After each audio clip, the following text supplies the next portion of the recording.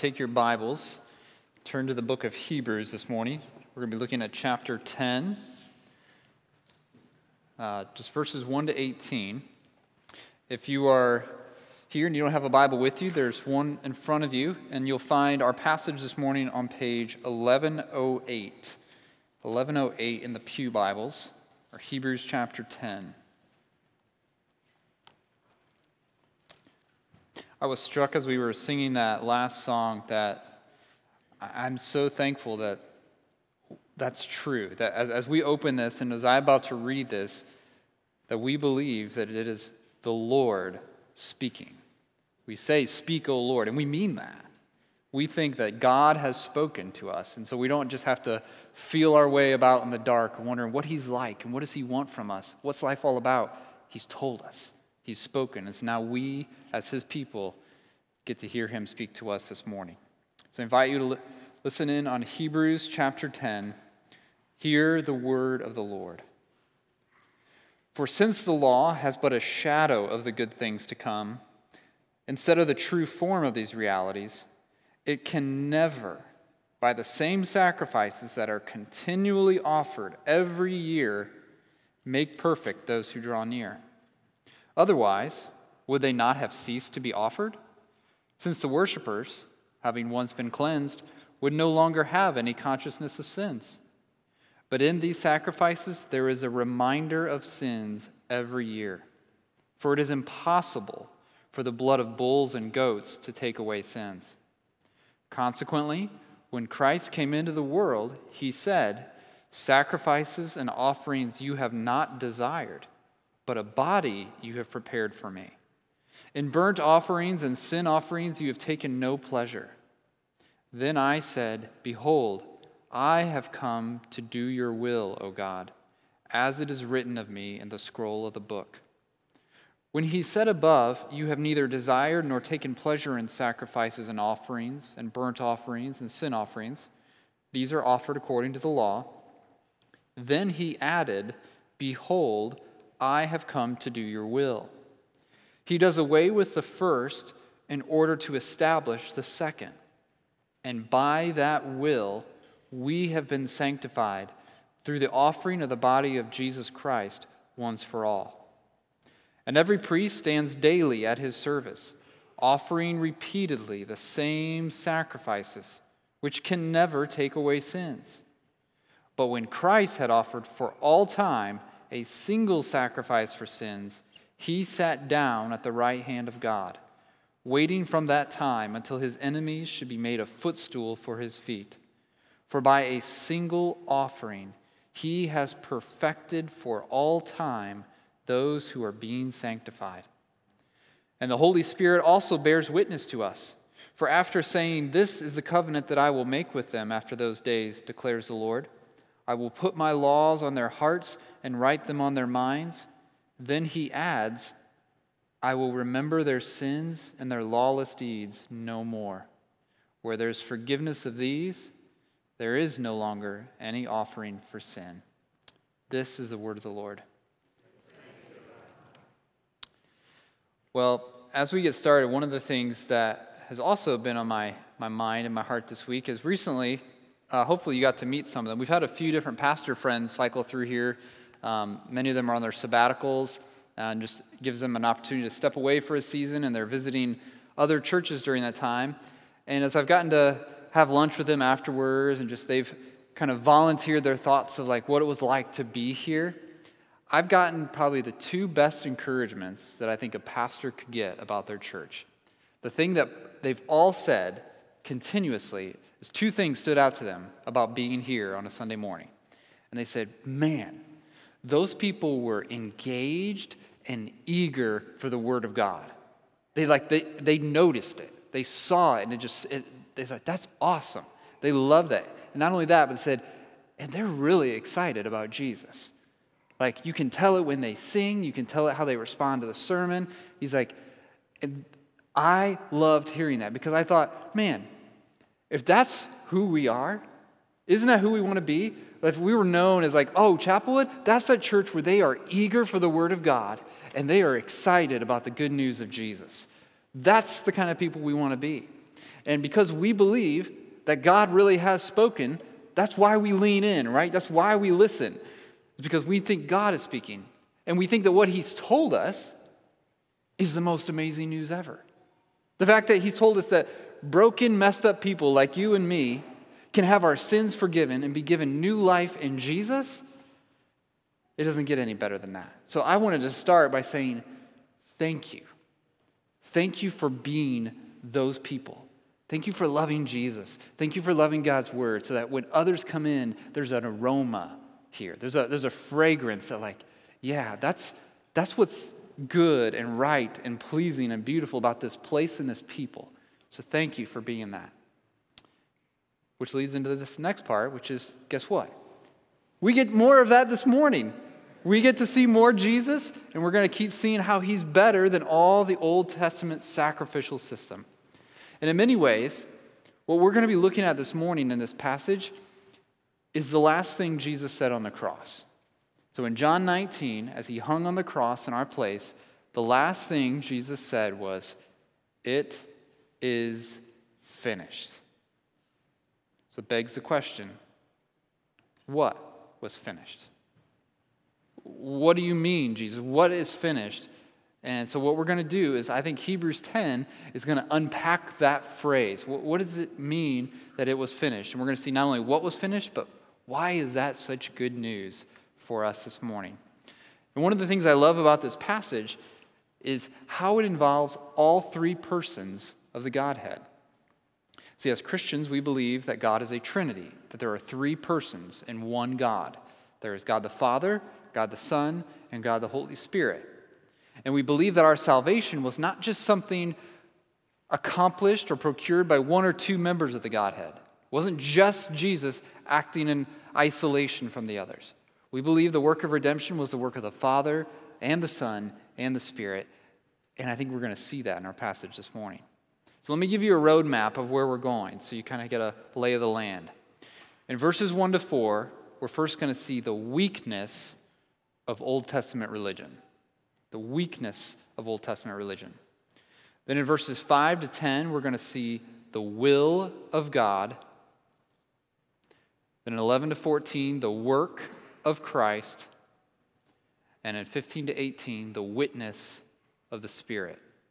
So we see what's wrong, and then we're going to see God the Father, God the Son, and God the Spirit. But before we jump into that part of the text, I have a question. Now, if you've been here for a while and you've been tracking with us through Hebrews, we've said all along that this book of Hebrews was written to struggling Christians who are facing hardships and fears and doubts. And the goal of the book was written to help them hold on to the hope that they have, right? Saying, don't let go. Keep going. Keep following Jesus. Keep walking the path of faith through the trials of life. The goal is to get us home to the heavenly city. So the question is, if that's the goal, why is there such this emphasis on priesthood and covenant and sacrifice? If the book's about aiming at our endurance and our perseverance, is that where you would choose to go? The topics you would choose to talk about if you're trying to help other Christians hang on to their hope in Jesus? What would you say? Something good to think about. If I was trying to encourage a fellow Christian to keep going, don't give up, where would I go? Well, I think what Hebrews shows us, by the fact that it spends so long here, is it's showing us that what keeps us trusting Jesus all the way to the end is that we need to know deep in our bones that our sins are forgiven. Not just have heard a pastor say it one time in a sermon. Well, we need to know it. Like more certainly than I know that this is here. Like I know that you can't convince me. You can spend all day long, all night long and say that pulpit's not really there. I won't believe you. And we need to be that sure my sins are forgiven. And we need to be that sure that it's not because of anything I've done. That I can't fall back into thinking like, well, it's because I really got myself together. I really worked hard. I need to know that my sins are forgiven because Jesus, my great high priest, has purchased my forgiveness through his sacrifice of himself on the cross. And I can't add anything to it. That's what Hebrews is telling us you need to know to keep going as Christians. We don't need more tips for living or more rules to follow. We need to know that our sins are forgiven and our guilt is gone. In other words, we need to see more of Jesus and what he's done for us. So let's do that. Let's fix our eyes on him again this morning. Now, before we get to Jesus, though, our text doesn't start with him. We first need to see why the old system wasn't working. So let's look at the weakness of Old Testament religion. Look at verse 1 again. For since the law has but a shadow of the good things to come, instead of the true form of these realities, it can never, by the same sacrifices that are continually offered every year, make perfect those who draw near. Otherwise, would they not have ceased to be offered, since the worshipers, having once been cleansed, would no longer have any consciousness of sins? But in these sacrifices, there is a reminder of sins every year. For it is impossible for the blood of bulls and goats to take away sins. Okay, so our passage starts off here by saying the law has only a shadow of the good things that have come, not the true realities. And that's a really helpful picture, I think, to help us not only understand this, but to kind of understand our Bibles, how they work, right? Think about how a shadow works. You've got a light shining on an object, and on the other side of that object, there's a shadow, okay? We all know that. Well, what he's saying is what we had in the Old Testament was shadows. The substance, the object, the thing being shined upon, he says that's Christ, that's Jesus. So there's a light, so to speak, shining back onto Christ and his work in the New Testament. That's where it's shining, but that casts a shadow backwards into our Old Testament. So that's kind of the flow of what we see. Now, when we see Jesus in the New Testament, we see he's the reality. He's what it's all about. But what we see in the shadow is the Old Testament law. And all we get is this general idea about Jesus and his work. So think about it. If you're walking somewhere, this is actually, well, you guys can't see it. I can see my own shadow up here. I realize most of you can't. But if you're walking somewhere and you're coming around a corner and I can see a shadow being cast, I can tell a few things about whatever's on the other side of that corner, right? I can roughly make out the shape of it. I can see an outline of it. I can maybe get, if it's moving, I can get a sense for what it's doing. But it's kind of vague. It's not sketched in. There's so much I can't see. I can't see details. I can't see colors. I can't see layers. I can't see precise movements. You can only see that by seeing the real thing. So what the picture is here, he's saying is that what the law and the sacrifices were like these shadows, where we get a general idea, like, okay, I think that kind of looks like that. We kind of see what forgiveness looks like, but it's just a vague outline. We could make out, okay, it looks like I need a sacrifice, and there's some blood and a priest. I see those pieces, but it's still fuzzy. I can't see clarity because they're just a shadow. And the thing about shadows is that no matter how many sacrifices were made, they couldn't add up to the reality that we needed. Because no matter how many shadows you stack on top of each other, they don't add up to a real thing, right? You can have a shadow, you still can't touch it. It's still not the real thing. Which is why it says they had to keep offering them over and over, year after year. Then the author, he makes this simple but profound point. He says, we know they didn't work because if they had worked, they wouldn't need to keep making them over and over again. He's saying if sacrificing animals could take away sin, we'd all just go offer our bull and be done with it. The problem would be solved. But the priests, he says, couldn't stop sacrificing because sin was still there. It hadn't been taken away. And every sacrifice was actually a reminder of that, verse 3 says. So every time the Day of Atonement rolls around and you had to go for the sacrifice, you were reminded, oh yeah, we still need this, don't we? That's why I'm coming here. My sin and my guilt remains. It's like a patient who every time they pop the lid of their medicine and takes their pill, you're reminded, oh yeah, I'm still sick. I still need this. If I was well, I could put this away. But the fact that I open the cap and take another piece of medicine is a reminder I'm still sick. And every time they'd offer their bull, every time they'd offer their goat, they'd be reminded, sin is still here. These aren't enough. They couldn't cure the problem. When I say they couldn't cure it, what do I mean? What couldn't they do? Well, verse 1 tells us they can never make perfect those who draw near. And verse 4 says it is impossible for the blood of bulls and goats to take away sins. So these sacrifices, they couldn't take away sins, and they can't make people perfect. We talked before, that doesn't mean like that they do everything right. It means that they have been made ready to enter the presence of God. Their sins have been atoned for, they've been cleansed, they've been qualified to stand in God's presence. And these things couldn't do it, no matter how many they made. As I thought about this, I like to think in pictures. And so here's the picture I came up with for what's going on in the Old Testament. Imagine there's something wrong with your car. Like it just sputters out on you one day. So you get it into the mechanic, he takes a look, and he says, look, here's the problem. What you really need is this whole new engine, right? It's like that's what actually will make your car the way it should be. Like it's really broken. And he tells you the price. And you say, well, that's not an option because that's nowhere near what I can afford. I mean, it's so far out of my budget, it's ridiculous. He says, okay, but there is a fix that I can do it won't make your problem go away, but it will make you able to keep getting down the road a little bit further. So it won't fix it, but it will help you keep moving. Here's the thing, though. If I do this fix for you, it's a really short-term fix. You're going to need to come back every week. You're going to have to keep coming back over and over and over again. You say, well, why would I want to do that? It's like, because that's the only thing you can afford. So you say, okay, well, I can't afford the permanent fix I need, so I guess I'll take the temporary fix that I can afford.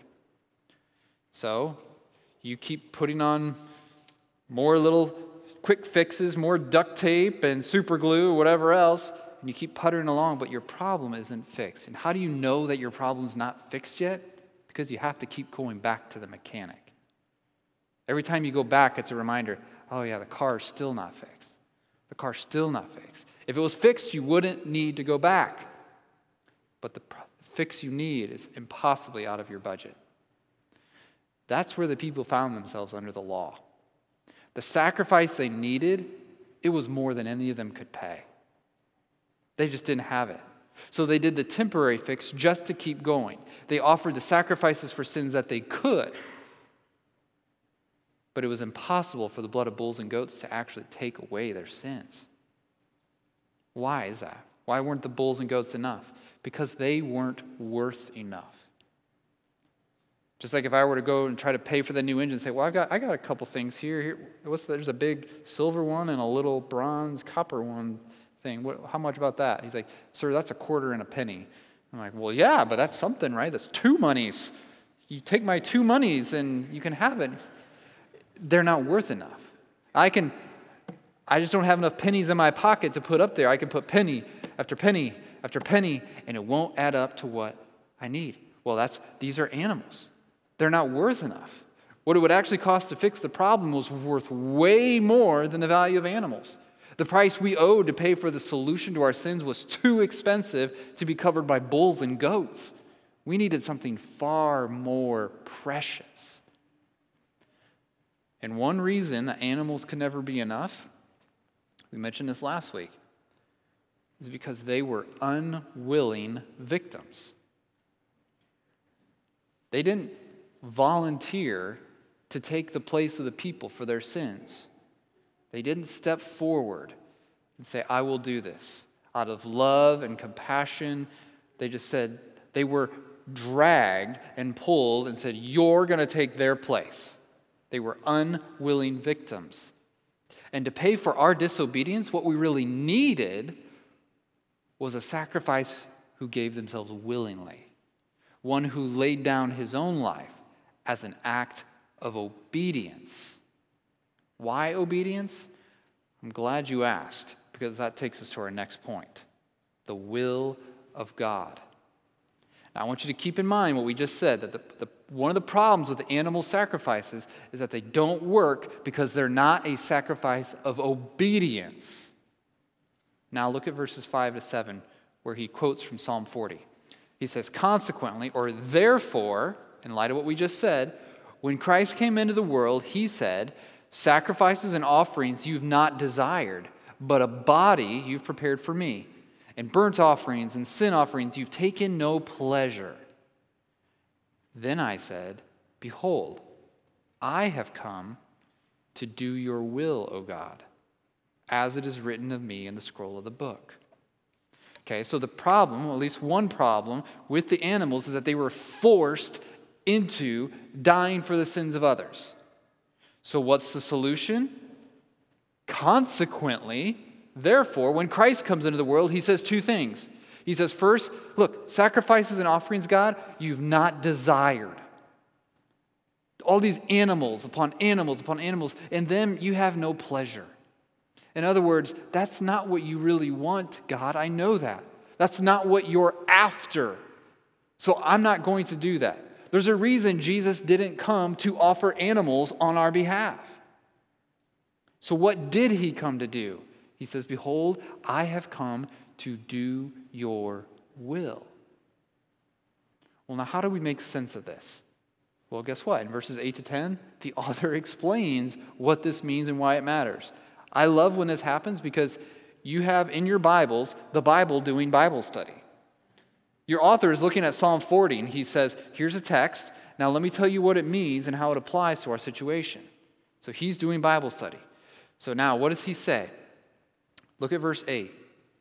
When he said above, you have neither desired nor taken pleasure in sacrifices and offerings and burnt offerings and sin offerings. These are offered according to the law. Now let's hit pause. Stop there a minute. That should raise a question. Because here's Jesus, and notice, sidebar, notice that it says Christ is speaking in Psalm 40. I'm not going to get into that. I'm just going to throw that out there and let you kind of wrestle with that and raise questions later. I'd love to talk about it. For the sake of time, I'm not going to get into that. But Christ is speaking in Psalm 40. And what does he say? He says, God, you don't desire or take pleasure in all these sacrifices that the law requires. We should raise the question, but wait a minute, isn't God the one who put them in the law? Saying, God, I know that all this stuff that the law requires, it's not what you really want. I thought God was all about these sacrifices. And here's the thing, is we misunderstand our Old Testament if we think that what God was truly after was the sacrifice of animals. They were just shadows. They were meant to point to something else. In fact, listen to how God talks about sacrifices in the Old Testament. I'm going to give you just a couple here. In Isaiah 1, God says, what to me is the multitude of your sacrifices, says the Lord. I have had enough of burnt offerings of rams and the fat of well-fed beasts. I do not delight in the blood of bulls or of lambs or of goats. Amos 5, God says, even though you offer me your burnt offerings and grain offerings, I will not accept them.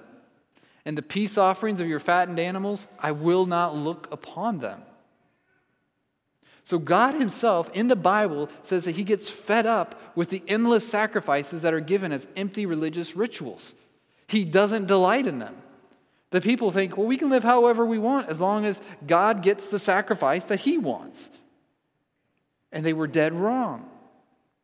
Those sacrifices were not what God was after at all. So what is he after? Listen to these now. Psalm 51.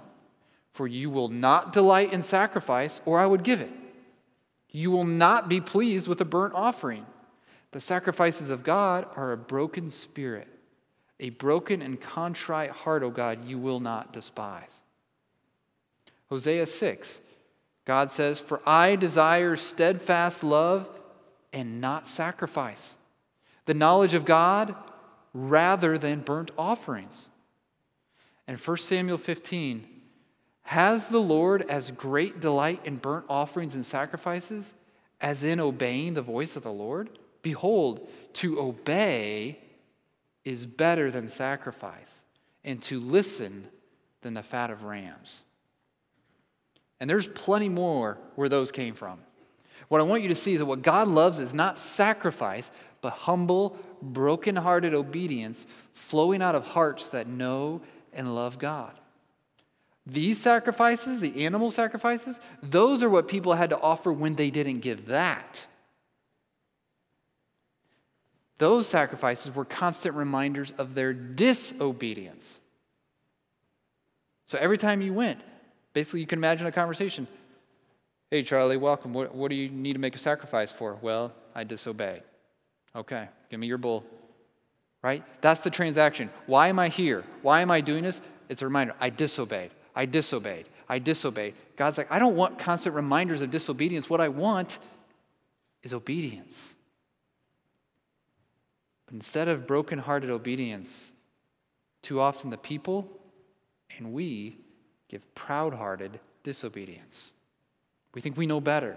I don't need God. That part of the Bible, I don't need that part.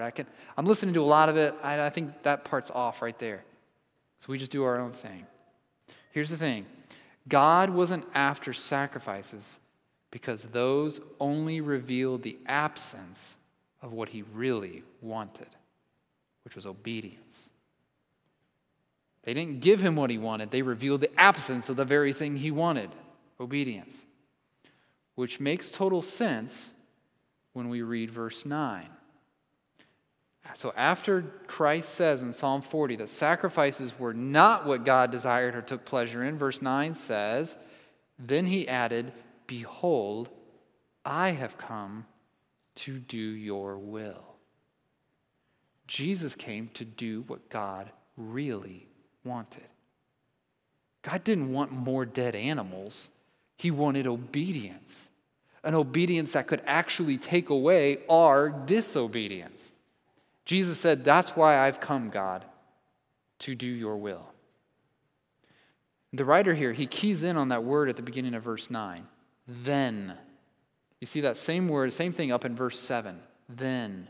He points out that after Christ says sacrifices are not what God really desires, then he says, in contrast to that, I have come to do your will. I have come to do what you do desire, namely obey. So verse 9, he does away with the first in order to establish the second. Meaning what? Jesus does away with the involuntary, unwilling animal sacrifices that are not what God ultimately wants in order to be the thing God does want, a sacrifice of obedience. Isn't that what Philippians 2 tells us about Jesus? And being found in human form, in other words, when he took on that body prepared for him, he humbled himself by becoming obedient to the point of death, even death on a cross. How does God respond to that? How does God respond to Jesus becoming obedient to the point of death? You know the next verse. Therefore, God has highly exalted him and bestowed on him the name that is above every name. Why? Why is that therefore so important? Why is it so critical? He's saying, because he did what I want. Finally, want a person in flesh and blood. I made mankind for this kind of wholehearted, joy-filled obedience, and nobody's given it, but he has. Therefore, God has highly exalted him and given him the name above every name, because he did what nobody else has done. That's what he wanted, wholehearted obedience that flowed from a deep love and intimate knowledge of God. So Jesus' offering could do what the animals couldn't because he gave himself willingly as a sacrifice for us. He wasn't taken and dragged and forced, kicking and screaming against his will. He gave himself for us. Jesus said, I lay down my life that I may take it up again. No one takes it from me. Why is that in your Bibles? You always need to ask, why did God make sure I needed to know that? I think this is one reason. Because we need to see that Jesus was giving it willingly and obediently. That verse goes on and talks about how it's in accord with the charge I received from my Father. That's why I have authority to lay it down and pick it back up again, because it lines up with what God told me to do.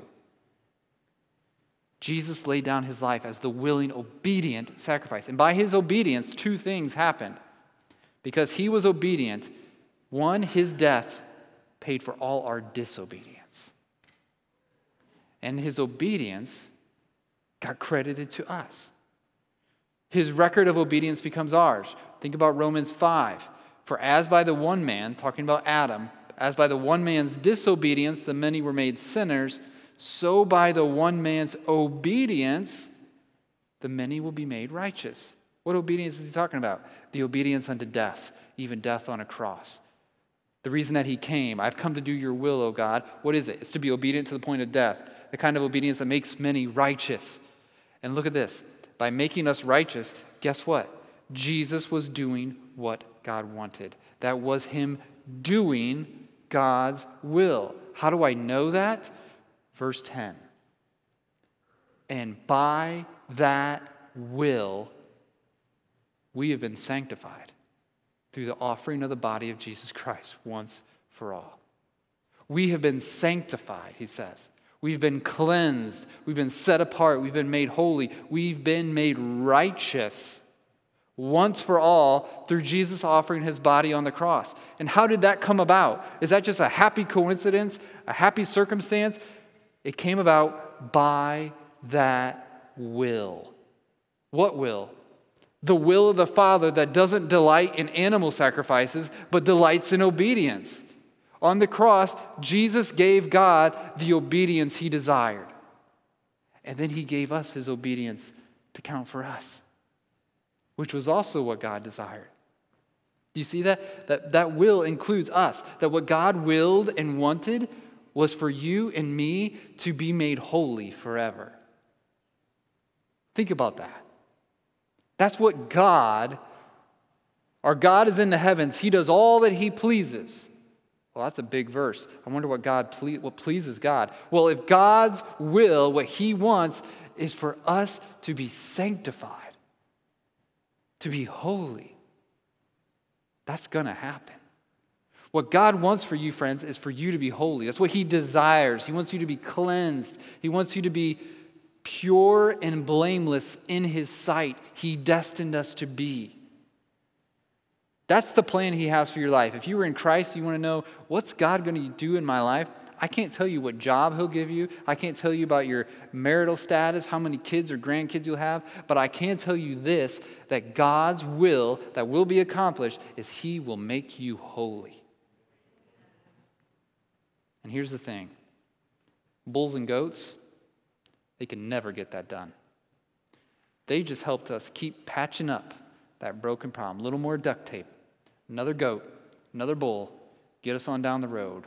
What we needed was a better sacrifice that could fix our sin problem once and for all. Which brings us to our next section, the work of Christ. Look at verse 11. And every priest stands daily at his service, offering repeatedly the same sacrifices which can never take away sins. But when Christ had offered for all time a single sacrifice for sins, he sat down at the right hand of God, waiting from that time until his enemies should be made a footstool for his feet. So he sets up two big contrasts here between the sacrifices in the Old Testament and Christ's sacrifice. And they're two examples, but they both point to the same truth. First, he talks about the priests. He says, there they are, always standing, always busy, never able to rest. See, they're standing daily, offering repeatedly, over and over again, the same sacrifices. Even the way he writes it is meant to make us feel this. There they are, bull after bull, goat after goat. They never stop because there's always more to do. That's the life of the Old Covenant priest. It's like a song stuck on repeat. Do, do, do, do, do, do, But then Jesus comes along. And over that constant hum of do of religion, his voice cries out, "Done! It is finished." And he sits down. He offered a single sacrifice for sins for all time and then sat down. Why? Because the work was over. There was nothing more to do. Friends, his sacrifice was complete and perfect, and it did what the other sacrifices couldn't. The old sacrifices could never take away sins, but Jesus' could. Here's another picture for you.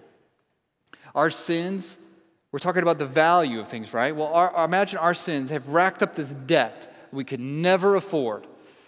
It's like having a credit card balance in the billions. I don't know who's giving credit lines like that, but let's just say you got one, and your credit card balance is in the billions of dollars. There's no way you're paying that back. No way. Now, the Old Testament sacrifices, they were like your minimum monthly payment. They're like, you got to make this payment or else we take everything you have. Now, they're not actually chipping into your debt at all. Your balance isn't dropping a penny. These are just to kind of pay a little bit of the interest. In fact, if you're in the billions, your balance is still going up. But like, if you give us this much, we won't take your stuff. That's what the Old Testament sacrifices were. They had to keep paying it just to get by. But no matter how hard you work, so you say, okay, well, I'm gonna get after this debt.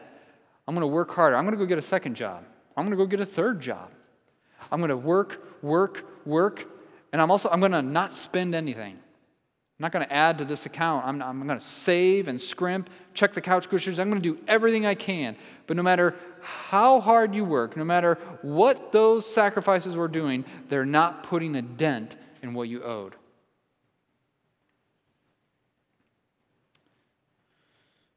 You're exhausted from working hard, but your debt is just too much. My guess is many of us are living there this morning. That if you're honest with yourself, you're tired and you're exhausted. Not because it's been a long week, not because your job is demanding or there's something going on in your family. You're exhausted from working so hard to try to measure up. Working so hard to be good enough. You're running yourself ragged with your efforts to make up for the sin that you know is there. So you're working hard, first of all, not to let others see it, and then second of all, to try to pay it off. Like if I do a few good things, if I have a good week of Bible reading, if I just make sure I pray 5 minutes more every day this week, I can chip away at the debt. Spiritually, you're putting in overtime. You're working weekends. You're scrimping and saving to dig out of the hole you're in, but you know that your balance isn't dropping. If that's you, Jesus has something to say to you this morning.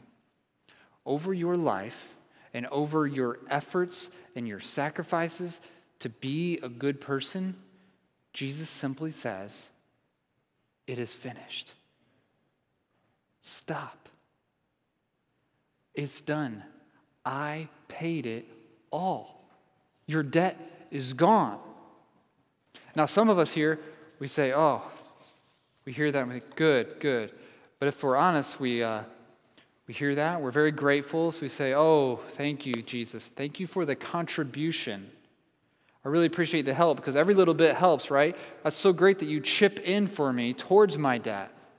I think after your contribution, I should be able to handle the rest. We're very grateful. Oh, it's a load off, but we think there's still more to do. He really took a chunk of the amount we owed, and the balance, it's not so bad. I can handle that now. You sing Jesus paid it all, but your heart hasn't updated its budget. You're still living like the debt's there. Or you're trying to pay ahead, thinking, I'm okay right now, but I'm sure I'm going to screw up later, and I want to have a little bit of credit on the account so that I can afford it later. And to you, and your guilt and your worry, Jesus says, it is finished. And he means It is finished completely. Jesus right now says, I sat down. I didn't sit down just to take a break. I sat down because I was done. There's nothing more to do, so stop trying to do more. You can't add to what Jesus has done. So our call this morning to each of us here, whether it's the first time or you need to do it all over again every single day, is will you trust him? When Jesus says it is finished, will you believe him? It's really that simple. It's either we believe it when he say, he really did do it all and I can rest in that, or we say, I don't know if it's finished, Jesus. Will you lay your deadly doing down at Jesus' feet, and stand in him and him alone, gloriously complete? That's his invitation to you. I hope if you're here and you're not used to coming to church and you don't know what Christianity is about and you think, oh great, they're going to give me a bunch of rules. Surprise!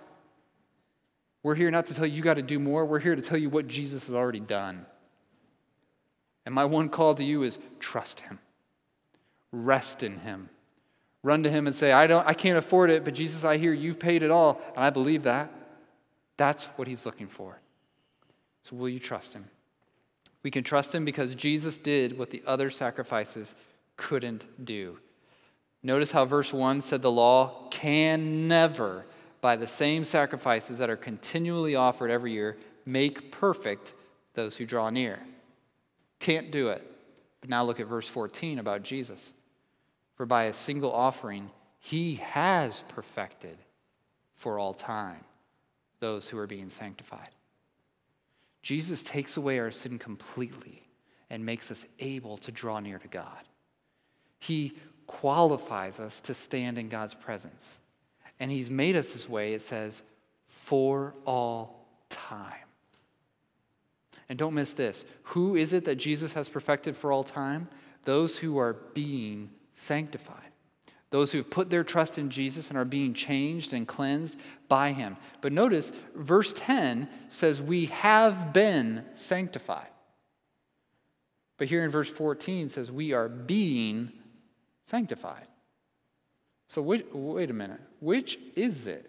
Have been sanctified or are being sanctified? Hopefully you know the answer is yes. Jesus has permanently changed our status, and he is progressively changing us. We have been sanctified once for all through the offering of the body of Jesus Christ. Your status is changed forever.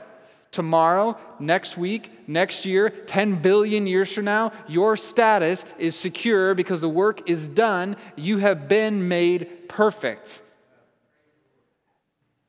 And you still have sin. He's still at work in you. He's daily sanctifying us, changing us to be more and more like Christ. We are being made more and more wholeheartedly obedient, just like Jesus, the obedient one. And that's good news. Why? Because God delights in obedience. So we've talked at length about the will of God and the work of Christ. But what about the third member of the Trinity? Well, we'll close in verses 15 to 18 with the witness of the Spirit. Look at verse 15. And the Holy Spirit also bears witness to us. For after saying, this is the covenant that I will make with them after those days, declares the Lord. I will put my laws on their hearts and write them on their minds. Then he adds, I will remember their sins and their lawless deeds no more. Where there is forgiveness of these, there is no longer any offering for sin. Now notice, he says the Holy Spirit bears witness to us. So is he saying that as I'm alone by myself and I get a funny feeling, just there's a change in the atmosphere that comes over me? How is the Spirit bearing witness? What does he do next? He says the Holy Spirit bears witness to us. Then he quotes from Jeremiah 31. So how does the Holy Spirit bear witness to us? Through the Bible. The Spirit who inspire the Word of God, testifies to us through the Word of God. And to whom does he bear witness, it says? To us. That's a present tense verb in there. He bears witness. Your Bible should not say, he bore witness. Like long ago, he did this. It says, right now, he bears witness. Now, even when Hebrews was written, that's hundreds of years after Jeremiah. So if the author, hundreds of years later, could say, hey, people that I'm writing to, guess what? Right now, today, the Holy Spirit is bearing witness to us. The same is true for you and I this morning. Right now, he's still witnessing to us this morning. And what is he saying? Two things. First, he tells us of God's promise in the new covenant to change us on the inside. To not just give us rules outside us to obey, but to put them in our hearts and minds so that we want to obey them, so that we can obey them. So that now we're not bringing God sacrifices anymore. What are we bringing him instead? We're bringing him humble, brokenhearted obedience that flows from a heart that knows and loves God, which is what God was after all along. But what about our disobedience? That's still there. That didn't go away. What about all the times and ways that we've failed and we've sinned against God? What about all the times where we've blown it? The Holy Spirit bears witness to us this morning in verse 17. I will remember their sins and their lawless deeds no more. Don't gloss over that. In fact, I encourage you, spend time pondering that this week. What does it mean that God will remember our sins no more? One thing it means is that when God forgives, he doesn't hold on to it, stick it in his back pocket and think that might come in handy later. Next time you slip up, oh, hey, remember? He doesn't do that. God's not holding it over your head saying, remember all that you've done? Anytime now, I'm just waiting to level that charge against you. When God forgives us, he remembers it no more. It's gone, done. It is finished. He has wiped the hard drive clean. He's thrown it to the bottom of the sea. It's as far as the east is from the west. In other words, your sin is so far from God's mind. What does he see instead? When he looks at you, he doesn't say, oh yeah, I remember yesterday, I remember 2 years ago. I remember every sin you've ever done. When I look at you, I can't help but see your list of sins. That's not what God sees in you. You know what he sees? He sees a record of spotless obedience of Jesus Christ in your place. And God delights in obedience. That's why when God looks at us, there's a smile on his face because he sees obedience. He sees the obedience of Christ that has changed your status, that is unwaveringly, unchangingly true. So even when you have a bad day and you sin, guess what? Your status isn't affected. But that doesn't mean that what about the actual obedience I offer? Is that just meaningless because I have Christ? No. He smiles when you do your little steps of obedience. When you make that decision to not watch that thing you shouldn't watch. When you don't make that comment in a conversation. When you don't post the thing you shouldn't post online. When your heart doesn't give in to envy and greed, when you don't give in to anger, when you don't click that link that you know you shouldn't click, when you take those steps of obedience, your God delights in obedience. That's why he put his law in your mind and wrote it on your hearts. Here's where we come full circle. Remember back up in verse 3, it said in the sacrifices, there is a reminder of sins every year. And we talked about how it reminded the people about the sins they couldn't get rid of. Making the sacrifices was a reminder that you still had it. But the sacrifices weren't just a reminder to the people. They were a reminder to God as well. So every year as you came to make your sacrifice, your sins were front and center before God. They were called to mind. The never-ending sacrifices were never-ending reminders that we are sinners. We are sinners. But when Jesus brings the new covenant, it says the reminders are finished because the sacrifices are finished. God fully and finally forgives us of our sin. And as verse 18 says, where there is forgiveness of these, there's no longer any offering for sin. No more sin that needs paid for means no more sacrifices. No more sacrifices means no more reminders. No more reminders means God will remember our sins no more. Friends, I hope you see Jesus has done it all. He's paid it all. There's nothing more to do. His work is finished. We have forgiveness now and forever by his blood. Now our high priest. I hope you see Jesus in this passage, and when I hope you see Jesus in this passage, I hope you see our great high priest seated, sitting, as just yet another reminder to you saying, I'm done. It's finished. And as he's sitting there, he beckons to all, says, come, you who are weary and heavy burdened. I will give you rest because it is finished. Would you pray with me? Father, thank you for your will and purposes. Thank you that your heart is not a heart that just loves animal sacrifices.